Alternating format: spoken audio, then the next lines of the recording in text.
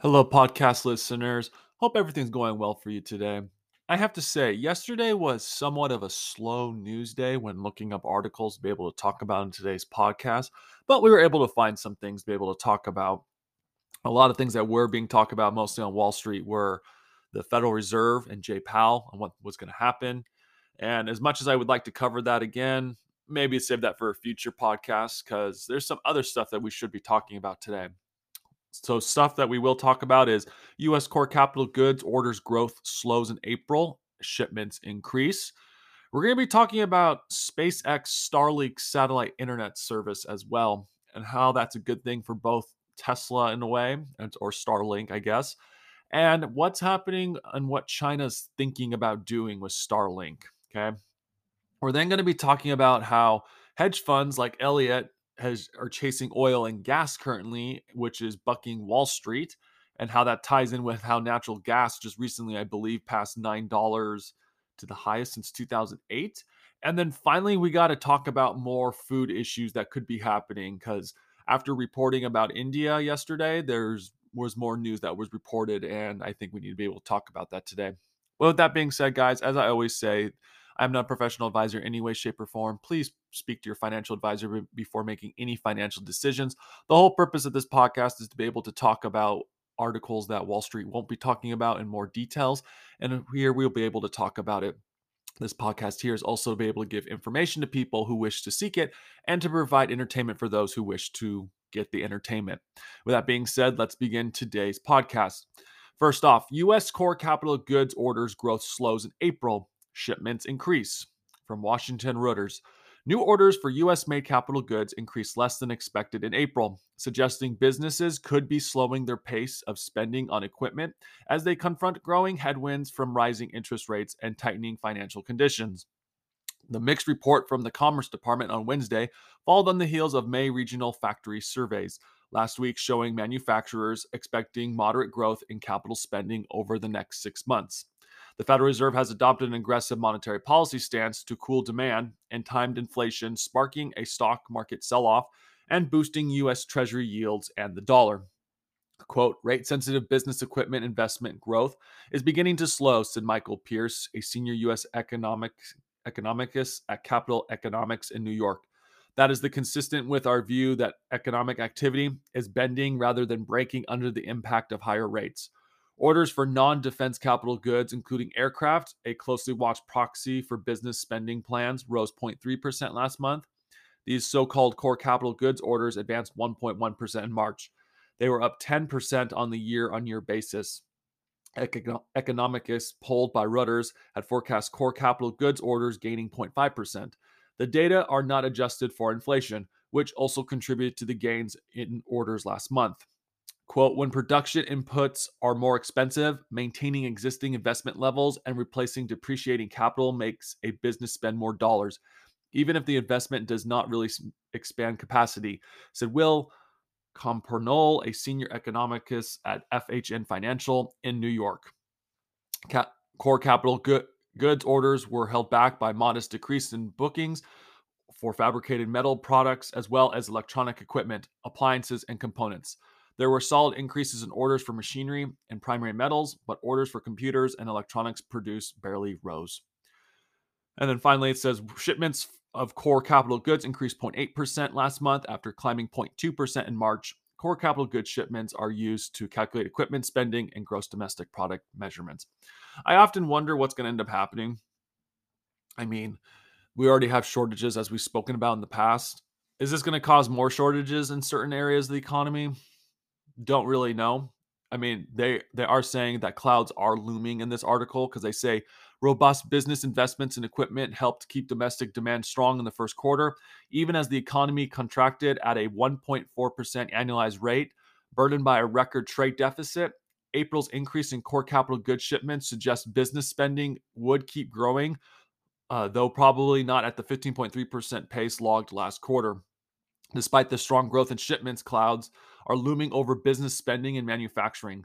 The Fed has raised its policy interest rates by 75 basis points since March.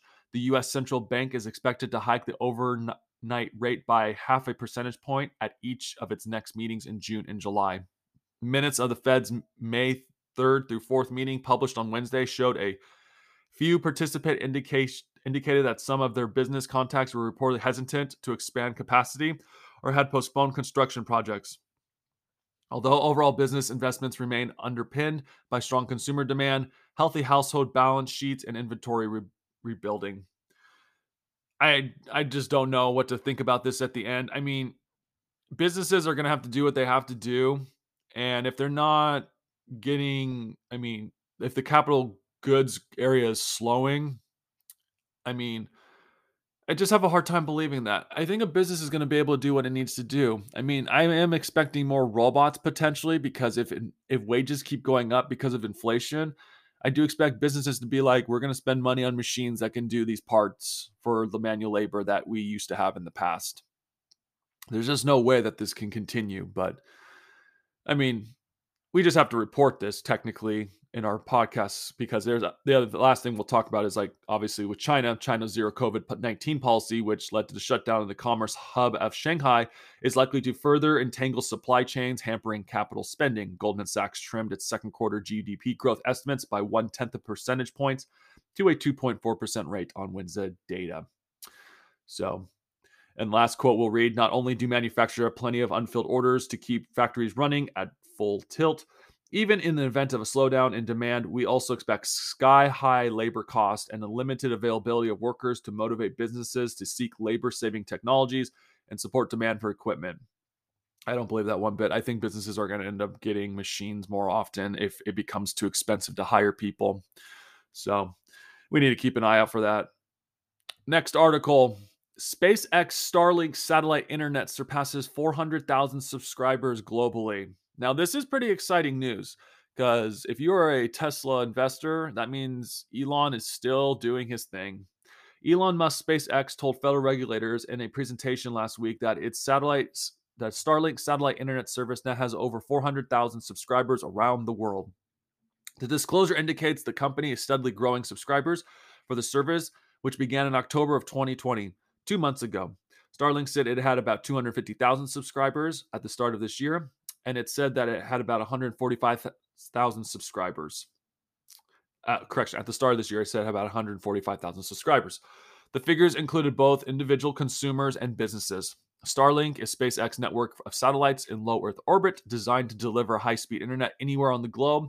Through thousands of satellites, SpaceX is building a system to deliver faster connectivity across a wider coverage area than traditional broadband satellites. SpaceX presentation made during a call with the Federal Communications Commission on May 19th noted that Starlink services is active in 48 U.S. states.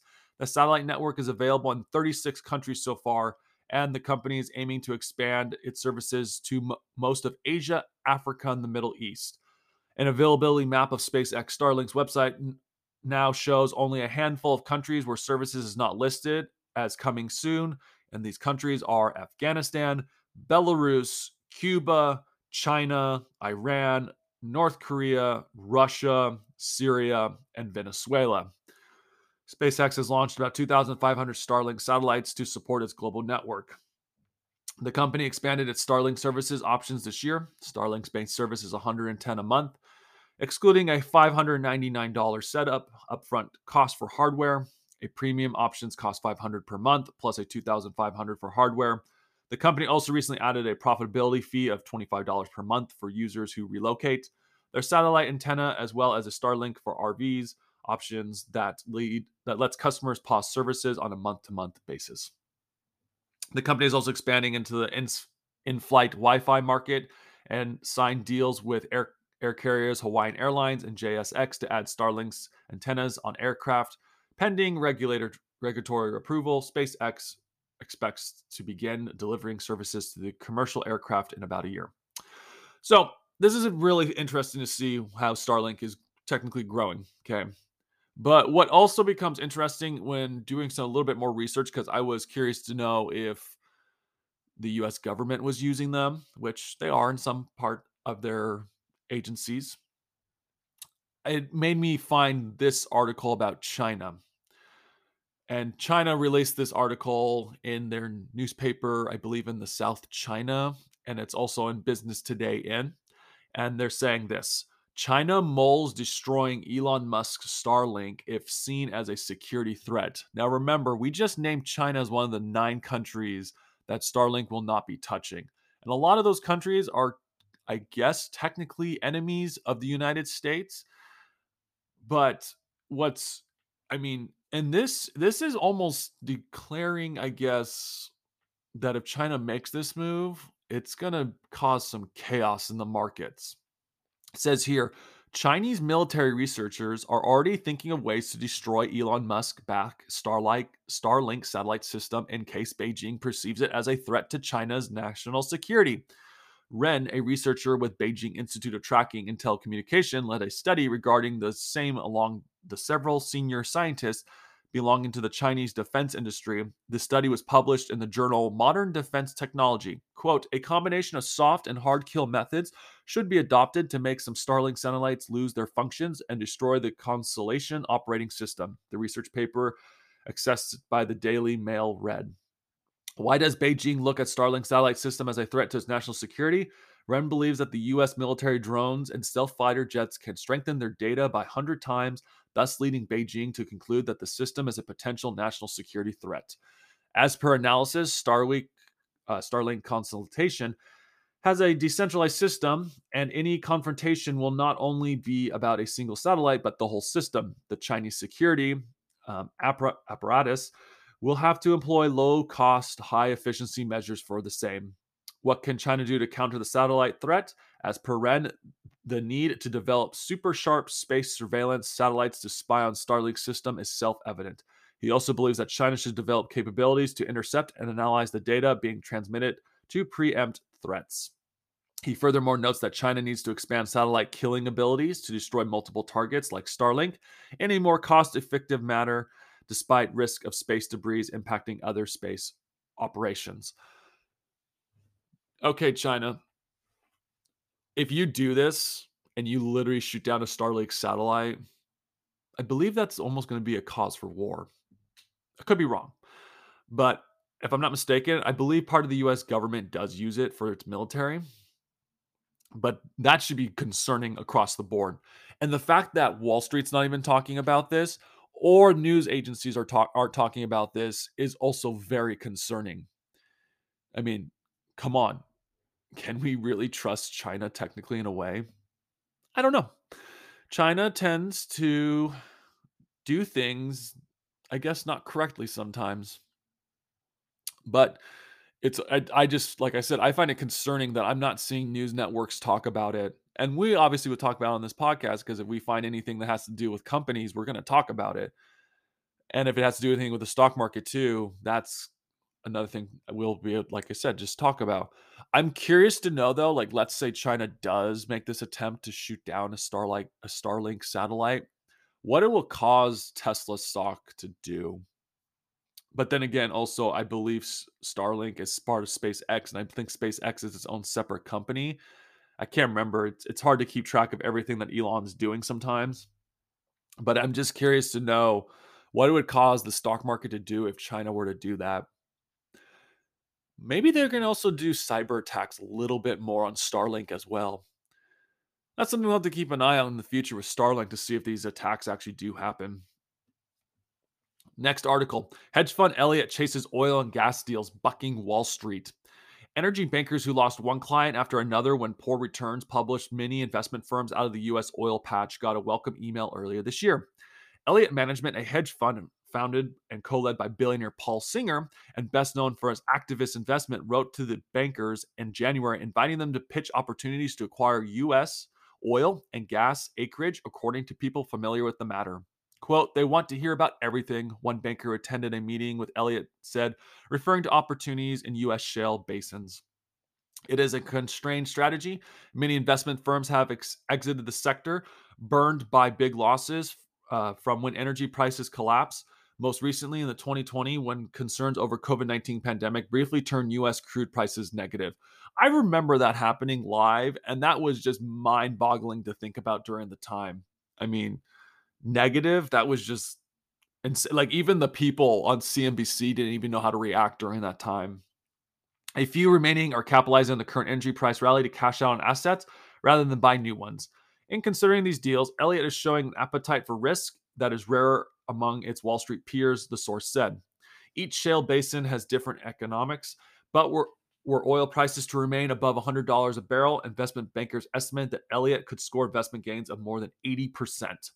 Or should U.S. crude, which briefly topped 130 in March following the Russian invasion of Ukraine, drop back below $65, Elliott could start losing money, according to bankers.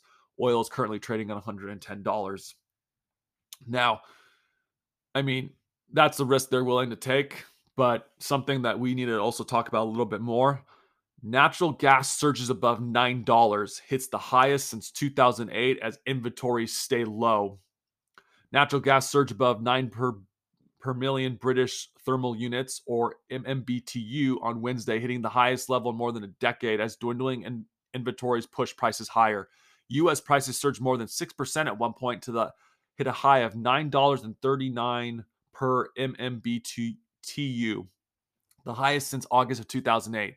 The contract later gave back the bulk of those gains, ending the day at 1.99% higher at $8.97 per MMBTU. Still, prices remain elevated in what has been a blistering rally for natural gas as the Russian war on Ukraine sends energy markets reeling. David Givens, head of natural gas and power services for North America at Argus Media, pointed to three key catalysts fueling the rally: little production growth, high liquid natural gas exports, and storage levels that are roughly 17% below the 5-year average. Rapidly increasing prices are adding to inflationary pressures across the economy. Drivers are already grappling with record high prices at gas pumps, and now utility bills are set to increase too. While utility companies might have once switched to coal as a cheaper alternative, coal-fueled power is now in short supply, with a number of plants going offline due to part of the ESG, environmental and social governance concerns. I read in California recently that they're supposed to be rolling blackouts potentially this summer because there's not enough energy. I keep saying this on this podcast. We're going to be facing an energy crisis. And I don't believe it's just going to be in the United States. I think it's going to be in the world if we can't figure this out. I mean, it's like everything we've done is just causing just all these ripple effects to finally just kick in. I mean, it's just insane what's going on. Quote, gas is being forced to fulfill significantly greater portion of power burn during a summer that looks to top records for electricity load, he said. Gas for many years has been a waste byproduct of continued shale drilling across production basins in the U.S., which kept prices usually low. Since the 2020 low in drilling, there it is. They're admitting low in drilling in 2020. The market has been pushed into the tight supply-demand situation, which will not be remedied quickly, he added. Natural gas is now nearly 30% in May, the third straight month when gains have topped 20%, and prices are now up 150% for 2022. This is insane. We're going to have a huge energy crisis in the making. I mean, I just don't even know what to say anymore at this point. I keep saying it, and it just seems like it's going to happen. I mean, even recently, just filling up gas tanks is just getting insane right now. So, I mean, it's finally going to kick in for gas energy at home. So get ready, people. It's coming. If it does come, it's going to get ugly still. And the last thing we need to talk about, because this is going to affect potentially the Middle East and Africa, I believe, because we talked about in the past with the food shortages in Ukraine with the corn and wheat. Most of their supply goes to the North Africa area and the Middle East. But it says here from CNBC, multi-year food crisis, a big threat, Ukraine foreign minister warns. Global food prices are already soaring because of the war in Ukraine, with ships blocked from exporting the country's staple product like wheat. Ukraine's foreign minister has now warned that the blockade could lead to multi-year food crisis. Quote, this is only the beginning, and if we allow Putin to continue his military madness, the crisis will go deeper and deeper, he told CNBC Hadley Gambley at the World Economic Forum. Quote, if Russia does not lift its blockade, Ukraine grain will get rotten. If this problem is not resolved, Ukraine farmers will not plant another crop, and the whole agricultural cycle in Ukraine will be interrupted, and that will mean a multi-year food crisis. Kulab said countries were already feeling the pressures of rising food prices. The European Commission and US have accused Russia of weaponizing food supplies in the war, but Russia denies that, instead blaming Western sanctions. At first, I wasn't going to cover this about the food crisis that might potentially happen, but it wasn't until when doing research that when I found this article, because like I said, we had talked about this yesterday about India hoarding food, or at least sugar a little bit within their country. And I had mentioned, I was like, there's going to be a potential food crisis. But then this came out too from CNBC. Saudi finance minister warns of growing global food crisis caused by Ukraine war. Several countries are raising the alarm over the growing crisis in global food supplies triggered by the Russian invasion of Ukraine. The warring states are among the world's top agriculture exports that feed much of the developing world in particular. Saudi finance minister Mohammed Al Jadalin, I believe that's how you say it, believes the world is not taking it seriously enough. Quote, I think it's a very serious issue. The food crisis is real. I think it is still underestimated by the world community. Continuing his quote, it's not going to cause a lot of issues. It is going to cause a lot of issues, not only the MENA, the Middle East and North Africa region, but even the wider world. The MENA region is very, very, very vulnerable, the finance chief added. It imports a lot of food. It represents 6% of the population in the world. Russia's unprovoked invasion of Ukraine now threatens a huge proportion of wheat and grain that countries in the Middle East and Africa rely on. Together, Russia and Ukraine account for roughly one-third of the world's global wheat exports, nearly 20% of corn, and 80% of sunflower oil. And they provide the majority of the MENA regional supply. Wheat futures are up more than 30% since the invasion began in late February. Before the war, more than 95% of Ukraine total grain, wheat, and corn exports were shipped out of the via Black Sea, and half of those exports went to MENA countries. The vital conduit is now shut, choking the Ukraine's maritime trade after its ports came under attack from Russia military. Later on, the article says Saudi Arabia in late March pledged $15 billion in economic assistance for Egypt, the Middle East most populous country, as its economy was hit hard by record high grain prices as a result of the war. Egypt is seeking help from International Monetary Fund to support its ailing economy. Egypt alone, with its population of some 100 million people, imports 80% of the wheat from Ukraine and Russia. Lebanon, already years into crippling debt and inflation crisis, imports 60% of its wheat from two warring countries, which provides 80% of Tunisia's grain. Food's insecurity in the MENA region has often been associated with political instability, riots, and violence. It's going to get insane out there with food, okay? Some countries right now are currently already hoarding grain, okay, into storage. We also talked about yesterday, Sudan is already spending about 40% of their earnings on food. 40%, okay? Now, you're going to have more of a crisis across pretty much Africa, parts of Africa and the Middle East, okay? This is going to happen, potentially, because this war in Russia and Ukraine is not ending anytime soon, it looks like. And I have a feeling, too, that they're going to pass a bill soon in Washington, probably, to supply food to these countries should things continue to get worse, okay? And if that happens, you can almost expect food prices to rise within the United States as well. It's going to get extremely ugly soon. I mean, if history's any indicator, I think it was I had heard recently that if corn ever hit above 40%, that's when revolutions happened. I mean, right now in Sudan, you're already spending 40% of your earnings on food. Get ready for some protest to happen across Sudan and potentially parts of the Middle East and North Africa if this keeps happening. And then expect a bill to be passed in the United States that's going to allow us to send money and food over to these countries,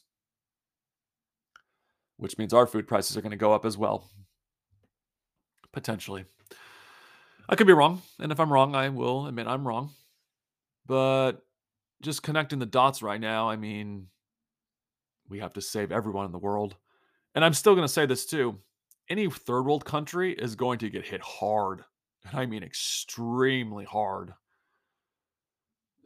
It's just insane. These policies they keep doing in government is going to affect the market like crazy when the time comes. Last thing we'll read about the Saudi before we end today's podcast. Quote, so we need to be very careful on what is happening in the region. We will provide the support needed as much as we can, but it's not only us. This is a global problem that we need to work collaboratively with the world to bring about solutions. I get ready, people, potentially. I would. Food crisis is just it's not ending. It's not going to end anytime soon. It isn't. And I expect the United States to potentially have to they're going to try to send this food over to these countries, and they're going to tell the American people like, "Hey, we need to help support these people because of what's happening in Russia and Ukraine." Helping a lot of countries, fine, I can understand that, but it's going to get really ugly potentially just due to the fact that policies in the past are now a ripple effect of what's happening today. And the food crisis is going to probably continue. I don't think we've seen anything just yet. I potentially can see things continuing to, I want to say get worse, but I mean, we'll be able to keep reporting about these things, but there's, this isn't over. Just wait. So, yeah, that's all I got to say about that for today, guys. So, thank you for listening to today's podcast, guys. Thank you for listening to today's podcast, guys. I really hope you enjoyed listening to what we talked about. I know sometimes it can be a little doom and gloom, but sometimes we try to make things more positive and outlook. It just depends on what we can find and talk about.